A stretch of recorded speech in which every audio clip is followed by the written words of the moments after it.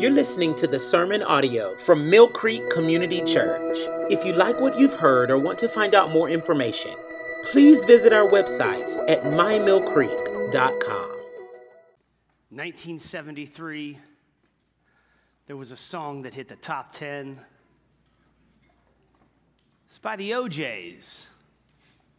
Title, For the Love of Money. Anybody in here know how that song starts off? Top of your head. Pop quiz. Final Jeopardy. How does the 1973 song For the Love of Money begin? Money, money, money, money. Money. That's how it starts. Oh yeah, I've heard that.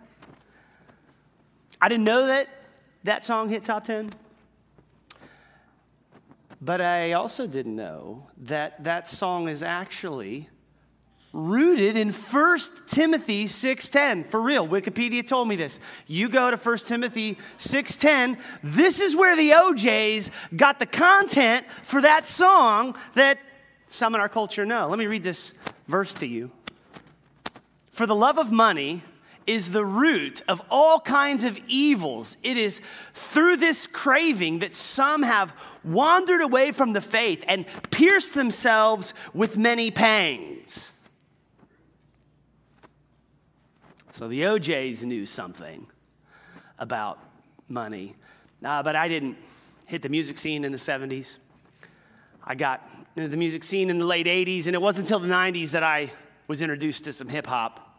So I'm more of a Puff Daddy guy. It's all about the Benjamins. Or bumping the Notorious B.I.G., More Money, More Problems. That was more my flavor. Regardless of the music genre you grew up in, it seems to me that there are artists like the O'Jays or B.I.G. who will write songs about money, and the culture loves it. And you've got artists who will communicate themes about money through TV shows or movies, and there's no problem. And you turn on some politics, and you hear the news and governments, why they talk about money till you want to throw up. But the moment old preacher boy decides to talk about money, everybody gets real upset about that and says, hey, bro, you need to stay in your lane. Everybody else can get in that lane, but not you. I learned early in my career, nobody likes sermons about money. Y'all don't like sermons about money? I don't want to preach sermons about money. The culture hates the church talking about money. I think B.I.G. had something right. Not quite more money, more problems. Rather, more sermons on money, more problems. Well, here's what I think is actually going on under the surface. Here's what some of our elders have helped me to realize might be going on under the surface, even for some of you in here this morning. We don't like hearing that money is a deeply spiritual issue. We don't like that. We chafe at the idea that what we do with our money actually evidences some of what our heart loves. We don't like that. And I'm saying we because I'm in the boat with you. I don't like that either. Most of us want to ignore that the way we handle money is actually an indication of our spiritual maturity. Too many of us would like to walk into church and feel really good about how much Bible we read or how much Bible we know or how much we'd score on a Bible test if we were given one, but not actually bring the concept of money into view. Good news for anybody here who is struggling spiritually with money. It's not just a problem for you, it's a disease we all have. And it's a disease that's been around for a long time. Abraham had this idolatry issue tempting him. So did Moses. It was there in Jesus' day. It is still with us today. For none of us are hardwired to want to use money for others' good. Nobody gets born thinking, I hope that I can really powerfully be responsible for lots of people's money so that I can give it away. None of us are hardwired that way. Instead, all of us are hardwired to want to worship the golden calf of wealth. And this morning, we're going to be talking about money because as is our style here, whatever the text talks about, we want to talk about. And as it turns out in Luke chapter 16, Jesus has put a bullseye on money, and I'd be in big trouble if I skipped this one. So we're going to talk about money because Jesus talks about money. I was hoping Luke 16 was a beautiful Mother's Day sermonette. I go, bless all you mommies out there. The Lord had a different plan for us. So if you have your Bibles, and I hope you do, would you please open to Luke 16 so you can see what Jesus is doing here and how Luke has accomplished it. And as we walk through this sermon, if you find yourself thinking, I don't appreciate this sermon, Pastor, I don't really like what you're saying, might I just remind you, I did not write it, I am just delivering it. So if you don't like who wrote the mail, by all means, you can let him know. He reads your thoughts, he knows your heart, and he is happy to receive any feedback you'd like to give him. My job is to deliver it. There's two parts in Luke 16. There's two parts in Luke 16, and we'll see those two parts in the first 2 points. The third in the sermon will be application. So that's where we're going. 3 points, the first two directly from the text. Let's jump into point 1, prodigals and money, money, money, money. Prodigals and money. Look with me there then at verse 1 and see that Jesus is talking to his disciples, and he's going to tell them a story about a rich man. Okay, he's talking a story about a rich man. The rich man has employed a wasteful manager. The rich man has employed a wasteful manager. And as the rich man dives into his books, he realizes that his manager has been not handling the accounts properly. So in Jesus' parable, the rich boss confronts his manager, says, "You're fired." But notice, the man doesn't have to take a cardboard box and he doesn't get walked out immediately. He still has a few moments, perhaps a few days before his job will be terminated. And so with this little bit of time he has left before his job is completely finished, verse 3, the manager says to himself, man, I'm not strong enough for manual labor, and I'm too proud to beg. So that manager shrewdly creates a plan to leverage his last few moments on the job to maximize his benefits once he's unemployed. Do you see that's what's happening in this story? Okay? So look at the shrewd manager's plan. Verse 5, he starts decreasing the debts of his master. Hey, you owed him 20 barrels of oil. Strike that, make it 10. Oh, you owed him 100,000 different bushels of wheat, make it 80,000, which leads the master, verse 8, look in the text, to compliment the manager. So rich man looks at his wasteful manager who he's fired and ends up saying, hey, that was actually quite wise of you. Good on you to think through this in your last few moments. And then Jesus connects the dots there in the second half of verse 8. Follow along as I read it. The sons of this world are more shrewd in dealing with their own generation than the sons of light. And I tell you, make friends for yourselves by means of unrighteous wealth, so that when it fails, they may receive you into the eternal dwellings. The eternal dwellings there is Old Testament language for eternity, for heaven. And unrighteous wealth there in the original language is mammon. It's just this word for earthly wealth. So use the money you're given on earth to set yourself up well for eternity. That's what Jesus is saying. Jesus puts his finishing touches then on this first point in verses 10 to 13, explaining if we're not faithful with worldly wealth, Why then we can't be trusted with true riches, heavenly wealth. For a person can only serve one master. You will either serve money or you will serve God. But you will not serve both. One of them will be your God. You can either worship God or you can worship money. Point being, if you are a forgiven prodigal, you no longer serve money. You're to serve God by stewarding shrewdly, which is the point. I'd love for you to write that down if you're taking notes. Steward shrewdly. That's what Jesus is getting at. Man, if you have been a prodigal and you ran off to Vegas and you now have returned and the mercy and forgiveness of the Father is with you, and you now have this wealth, what are you to do? Steward shrewdly. That's what Jesus is saying.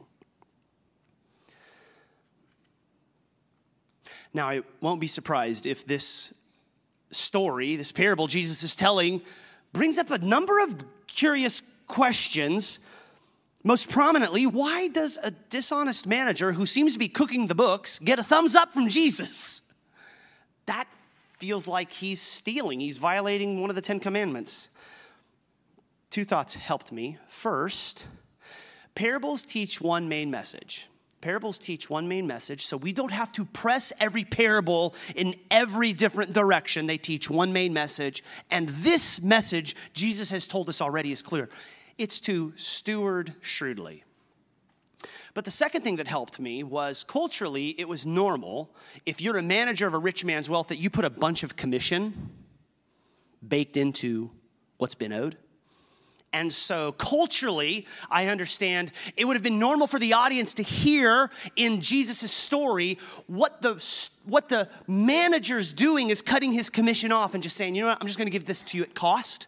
I'm not going to make any money off it. I'm just going to cut my losses. But now he is ingratiating himself to those who he removed his profit from.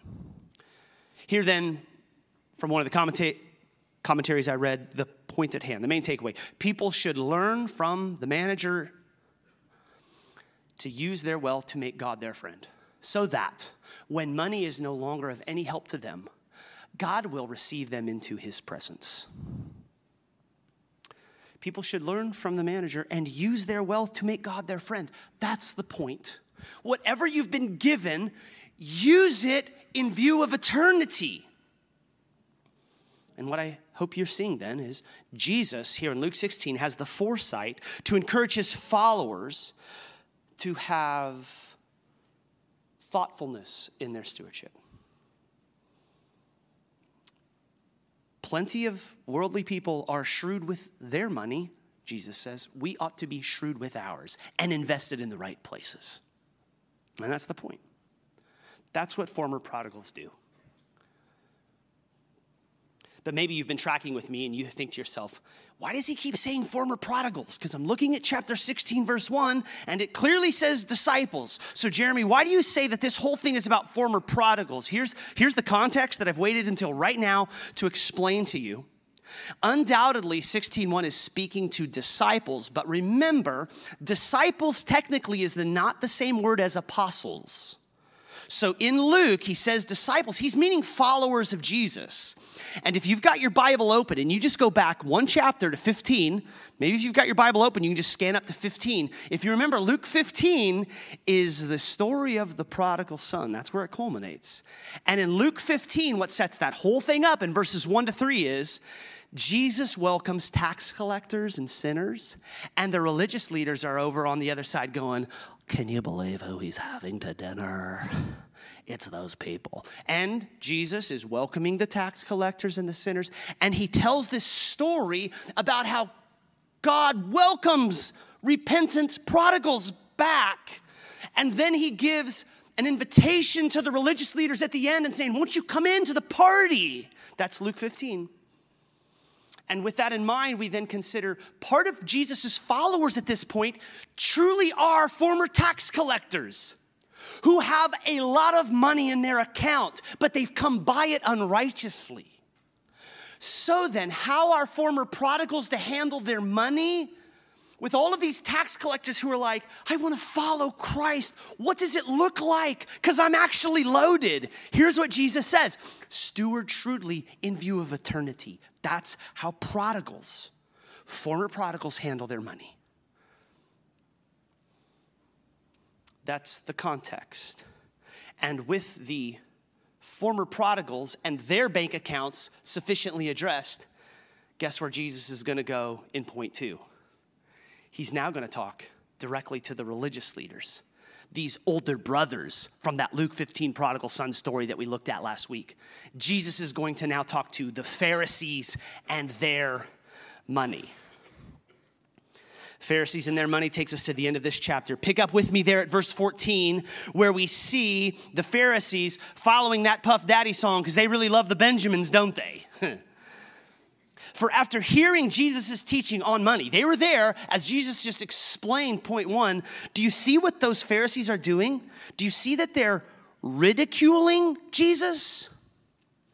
Back in chapter 15, 1, mine says they were grumbling. Grumbling carries with it this idea of, kind of stand on the sideline. That's what they were doing. Now it's turned to just straight up, I'm going to ridicule Jesus to his face. Your approach with money is ridiculous, Jesus. That's what religious leaders are doing. They're mocking him. So Jesus confronts them, 15 to 18. Jesus says to those religious leaders, God knows your heart. Even though you try to take the law and justify yourself with it, you should know the law and the prophets, all the way to John the Baptist, that's what they were for. And now it's all about the good news of the kingdom. And Jesus clarifies, look, religious leaders, I'm not canceling the law, but you're wrong to try to use the Old Testament law to justify yourselves. See, the religious leaders should have been the first people to realize that the long-awaited Messiah was here. Jesus even mentions in verse 16 that there were some who were forcing their way in, which is Luke's way of saying, there are some so desperate for the kingdom of God, they're acting like bulldozers. And they're just like, I got to get into this kingdom, and I will do anything it takes. Nobody's going to stop me from getting through there. It's like the old Black Friday when Walmart had a TV for $99, and we're all at the doors like, you just let us have that thing. That's what there were some people doing to get into the kingdom of God. And Jesus saying, you should be like that. But they weren't. No, the Pharisees were rejecting. They were actually rejecting the law and the prophets, though they wouldn't have realized it. And Jesus, in a tragic case of irony, says, you religious leaders are actually guilty of adultery. You're guilty of spiritual adultery. That's what you've done. Spiritual divorce, that is, not only missing and disobeying Scripture, but you're mocking me, the person that it's all about. See, case in point, the religious leaders, they would have thought that since they've got 6 figures in their checking account, that was evidence that God is approving of them. How do you know you're righteous? Well, look at my bank account statement, bro. Obviously, God's pleased with me because I'm loaded. What is more, those religious leaders would not have thought to steward their money in their account spiritually. Those religious leaders would have thought, yeah, God doesn't care what I do with my money because it's mine. Which is why they were not known for helping the poor and the powerless. Even though the Old Testament clearly says you should do it. This is how they were twisting the Old Testament. 2 examples, case in point, Deuteronomy 15:7. The religious leaders would have known this, probably had it memorized. If among you one of your brothers should become poor in any of your towns within your land that the Lord your God is giving you, you shall not harden your heart or shut your hand against your poor brother, but you shall open your hand to him and lend him sufficient for his need, whatever it may be. They read that and thought, no, that doesn't apply to me. Or Proverbs 19:17, whoever is generous to the poor lends to the Lord, and he will repay him for his deed. The attitude of the religious leaders then was to import onto the Scriptures what they wanted it to say. That's what they were guilty of. And they use the Bible then to justify themselves, along with the evidence of, look at my checking account and how well off I am. That is functional adultery, verse 18, which means Luke's intention here in this little verse is not to define all cases of literal divorce and adultery. There are other scriptures that can walk you through what does God's heart for literal adultery and divorce look like. This isn't particularly aimed at that explanation. Rather, this is being used to condemn the religious leaders for the consequence of not repenting of their sin was equivalent to spiritual adultery. Or excuse me, what they were guilty of is not repenting. The consequence for not repenting would be suffering and anguish, which is where Jesus goes in his story of verse 19 to try to get to the religious leader's heart. Look in the text. Jesus begins again with a rich man, reiterating the theme of this entire service. If he would have talked about Mother's Day here, we could have had a whole different deal, but this is Luke 16. And in this story, then, we find a tragic reversal. One with a rich man wearing very high-end clothes, it says. Modern day it'd be Prada, Armani, Chanel, and he takes all of his high-end clothes. He probably puts it in some Louis Vuitton luggage whenever he travels. That's what this guy does. And he eats like a king. From the text, eating sumptuously every day. It's a banquet. But at the rich man's gate, which we might think in our modern day, in the rich man's cul-de-sac, there lay a man named Lazarus. Church, this Lazarus is not the same Lazarus that was raised from the dead, John 12. That's a different one. This is a parable. This is a story, but this man's name is Lazarus, and this man is in bad shape. He's starving, he's covered with sores, and he's in such bad shape that nasty wild dogs are around him, licking his sores. And even for us today, you're kind of like, oh, that's nasty. And that's exactly how the religious leaders would have been feeling. And they would have been thinking in their paradigm, clearly the rich man has been blessed by God because he's rich. And clearly Lazarus has done something against God because he's so poor and miserable. But here's where Jesus' story would be like a haymaker to the chin for the religious leaders.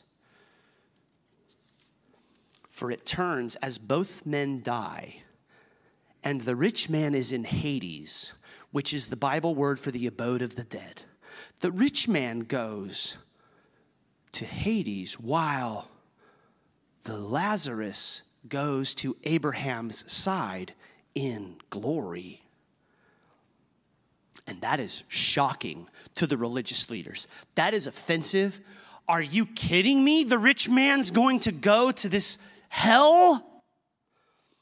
And in Jesus' story, look in the text, the two men can see one another. They can even talk to one another, though a great chasm separates the two. And the rich man asks Abraham for mercy. Verse 24. And in church, would you actually look at verse 24? I want you to lean into this verse, because this verse is scary. Look at 24. The rich man just wants a finger, just dipped in some water and then put on his tongue.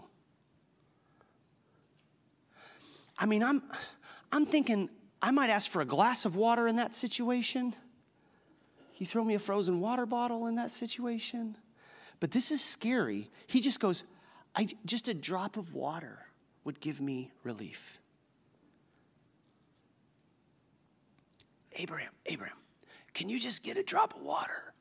I'm having a hard time. And let that sink in.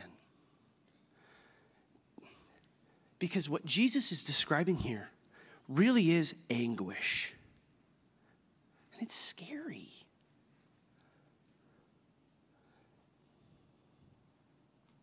Can you imagine what it would be like to be in a place where you just want somebody to dip a finger in water and that's all you...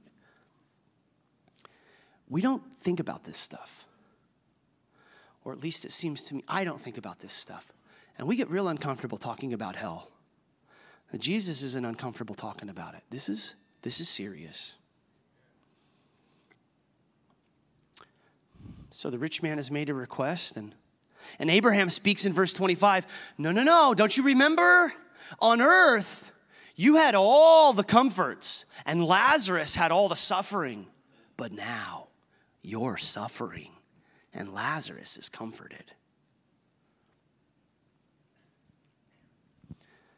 The rich man's first request has been denied, but he has another request.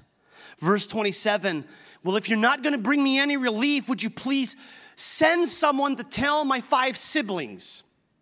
Text says brothers. It can mean brothers and sisters. Tell my 5 siblings. Tell them about this place. Abraham's response, verse 29. Well, they already have Moses and the prophets. Have them read the book. Because if they read the book, God's word, it will lead the lost to repentance. But the rich man presses back. No, you got to resurrect someone from the dead. Because they'll listen to that person, which by implication means, I know my brothers and sisters aren't going to read and believe Moses and the prophets. Abraham's final word. If they won't listen to Moses and the prophets, then they won't listen to somebody who's been resurrected from the dead either. Because Moses and the prophets are all about a man who's going to be resurrected from the dead. Here then, Jesus has told a very troubling story with a very potent point. Jesus is inviting the religious leaders to reconsider their view of money. Not so different than the father in Luke 15 who went out to his son and said, please come into the party, please. This is right that we're celebrating your younger brother. Jesus here pleading with the religious leaders, saying, it's not too late. Reconsider what you think about money. Because it soon will be too late. Here then the point. Listen carefully and repent. If you're taking notes, I'd love for you to write that down. Listen carefully and repent. That's what Jesus wanted for the religious leaders. And do you see how tender Jesus is being to both prodigals and religious leaders? Everybody gets a chance with Jesus. Now again, in a story like this, we can get sidetracked with, well, is this actually what the afterlife's going to be like? And are those who've gone before us in either like eternal suffering and anguish or by Abraham? And is there a chasm and can you see and talk to each other? And Jeremy, I've got so many questions about this. Again, we don't want to push Jesus' story too far. We don't want to push it too far. But as one pastor said, Christ has pictured Hades as a place where the unspeakable torment of hell had already begun. And among the miseries featured here are an unquenchable flame, the fire never dies, an accusing conscience. The rich man is feeling guilty for what he did. He fed by undying memories of a lost opportunity and permanent, irreversible separation from God and everything good. That's sobering, isn't it? And like I've heard it said, maybe there's actually not fire in hell. Maybe there's not. But then it's way worse than fire.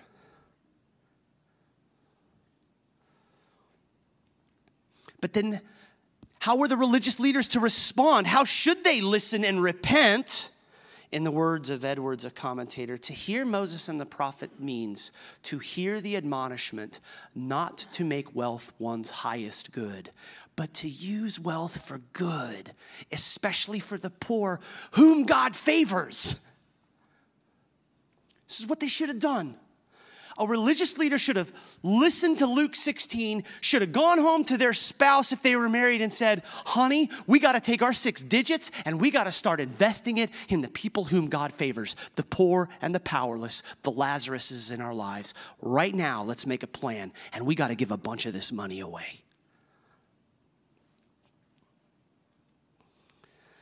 Having then seen how the prodigal was to be shrewd in stewarding riches for eternity, and now having seen how Jesus is offering the older brother, so to speak, the religious leaders, the chance to repent for not using wealth the way the law and the prophets describe, we now see, church, do we not, how deeply spiritual the issue of money is to Jesus. And I know we all have an allergic reaction when somebody starts trying to tell us how to use money. We now see that finances are an excellent indicator of your spiritual maturity. Spiritual maturity seems to me to be a lot like our reflexes. You ask a group like this, how many of you have above average reflexes? And although only a few percentage of the whole population has above average reflexes, all of us go, oh yeah, I've got a great reflexes. My reflexes are fantastic. And I think that's the way it is with spiritual maturity. I don't know that any of us are really as spiritually mature as we'd like to be, myself included, but the moment you ask, if nobody looking, how many of you are actually really spiritually mature? Oh, yeah, I'm spiritually mature. Because we've conflated knowledge as if just knowing stuff makes us mature. And what Luke is saying is, well, let me see your checkbooks. Show me what you've got. Let me see that Quicken report on where your money's going. I'll tell you if you've got some spiritual maturity in this category. What then should we do, church, with Luke 16? It brings us to application. Here's the final point. We want to bring it all home. Mill Creek and money. Mill Creek and money. First, for those here who are former prodigals, you ran away from God. And in his tender mercy, you have repented of your sin and you have come home, and the Father ran to you, and he put his robe on you, and he gave you his ring, and he said, you are my child. And you find in yourself this idea like, of course I'm a Christian, because I finally find forgiveness. All that guilt I carried, all that sin and shame, he took it on the cross. If you're here, you're a former prodigal, here's your next step. Steward your money wisely. Steward your money wisely. That is clearly your application from this text. Because look, friends, someday I don't imagine that Jesus is going to be in heaven bumping the songs. It's all about the Benjamins. But if we were to ask him, are the finances we have important? Jesus would say, yes. The finances you have are important. It's not everything, but it is something. And Jesus would further reiterate, there is something true that the notorious B.I.G. says, for Christians, more money is more problems. And money is the root of evil. That's a biblical concept, whether that song knew it or not. And so, church, we're being called to shrewdly steward our finances. And so we must use our money in such a way to store up treasure in heaven. I know I shared this quote a few weeks ago, but I think it is so helpful. From Randy Alcorn, you can't take it with you, but you can send it on ahead.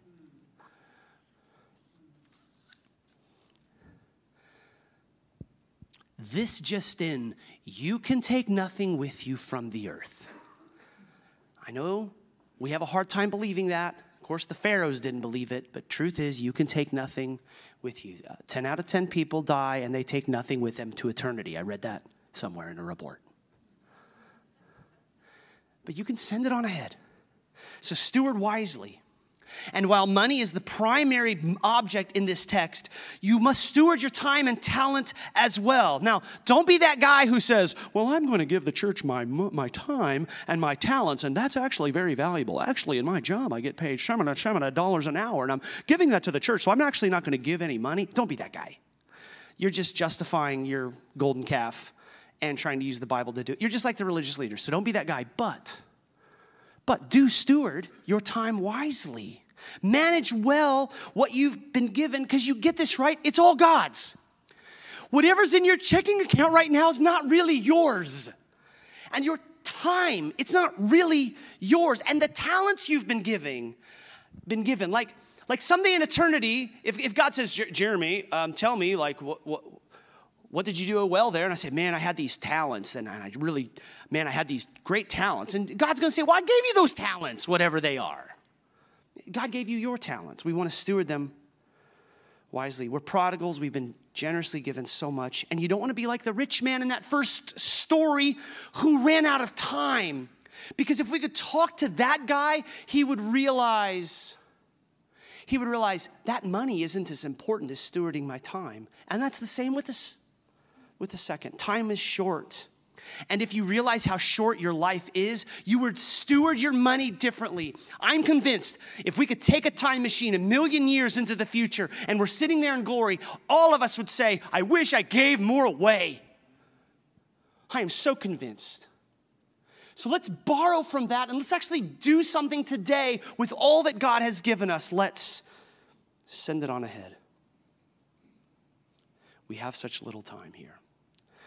Application 2, for those of you who are like the self-righteous religious leaders, you are like the older brothers from Luke 15, and you have all of this self-righteousness, and you thought there is no problem, and you've justified and put on the Bible everything you wanted to say. Your application from the text, believe Moses and the prophets. Believe Moses and the prophets. That's what you got to do. See, throughout Luke's gospel, he's gone to great lengths to show us Jesus is really the hero every Old Testament prophet points to. Jesus really is the one that Abraham was looking for, the one that Moses and the prophets are pointing to. And Luke wants us to have confidence. Luke wants to convince us of his great argument through his entire 24-chapter book. This is his argument. This is what Luke wants us to believe. We can have confidence. Jesus is the long-awaited Savior. You close Luke's book and you go, I believe it. He is the long-awaited Savior. Luke would go, yes, that's what I wanted. So you need to believe Moses and the prophets and allow your self-righteousness to melt into confidence in Christ's righteousness. Okay, Pastor, but how would I know if I'm repenting of self-righteousness and believing Moses and the prophets? A litmus test from Jesus' second story, you would generously care for the poor. And you'd be quick to care for any Lazarus in your life. This quote says it better than I can. Every person is given some Lazarus at the door. Every person is. A test case as to whether we will use those possessions rightly or wrongly, with love or self-indulgence. Bringing God's will into the matter or leaving it out.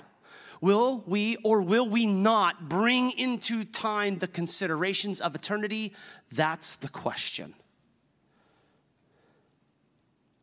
See, friend, you would be demonstrating spiritual maturity if you repented of selfishness and you began helping the hurting. For what Jesus says is true, you can't serve God and money. It's one or the other. So when God brings a Lazarus to your door, perhaps even today, perhaps you go out to eat and you notice the Spirit saying, there's the Lazarus. How are you going to care for them? Oh, church, let us do it. How will you respond? Because look, at the end of the day, God's not really after your money. He has it all. He's not after your money, he's after your heart. So release this idea that money is mine and I've earned it and God must be pleased with me because I have such a big bank account. And while it's risky, entrust all of it to God the Father. And if you're sitting here thinking, but I am no fool, Pastor, how can I trust that God really is out for my good? By looking at Jesus. By looking at Jesus. Because Jesus, he became like Lazarus in our story, didn't he? Lazarus in our story, he didn't talk. He suffered. He was left alone. He didn't get any of the good gifts. And Christ left glory, and he became like a Lazarus, friend of sorrows and well acquainted with grief. So we're not asking you to be a fool by entrusting yourself to Jesus. We're asking you to look at Jesus and realize he emptied his bank account for you. He's not asking you to do anything he hasn't done. And when you look at Christ then, it changes your heart. and helps you want to live for eternity. 2 Corinthians 8:9 gets to the heart of this. For you know the grace of our Lord Jesus Christ, that though he was rich, yet for your sake he became poor, so you by his poverty might become rich. Jesus at the garden under intense anguish. Jesus at the cross. Jesus at the end abandoned. Jesus choosing to be a Lazarus, so you and I might be able to receive the gift of eternal glory. We who've been so selfish, like that rich man in the second story, are offered a chance to change. So do you see, this isn't a trick. It's not a bait and switch. Jesus emptied his bank account for your sake. Steward your money wisely, church. Believe Moses and the prophet. Invest in eternity now. And find yourself free of the golden calf of money, money, money, money. Will you pray with me? And now, Father, Luke 16 is tough, especially for any of us who love money. So change our heart. And thank you that you do provide what you require. We pray that we would send our money on ahead, invested in Lazaruses that you've brought into our life. We pray you do this in our lives. In Jesus' name, amen.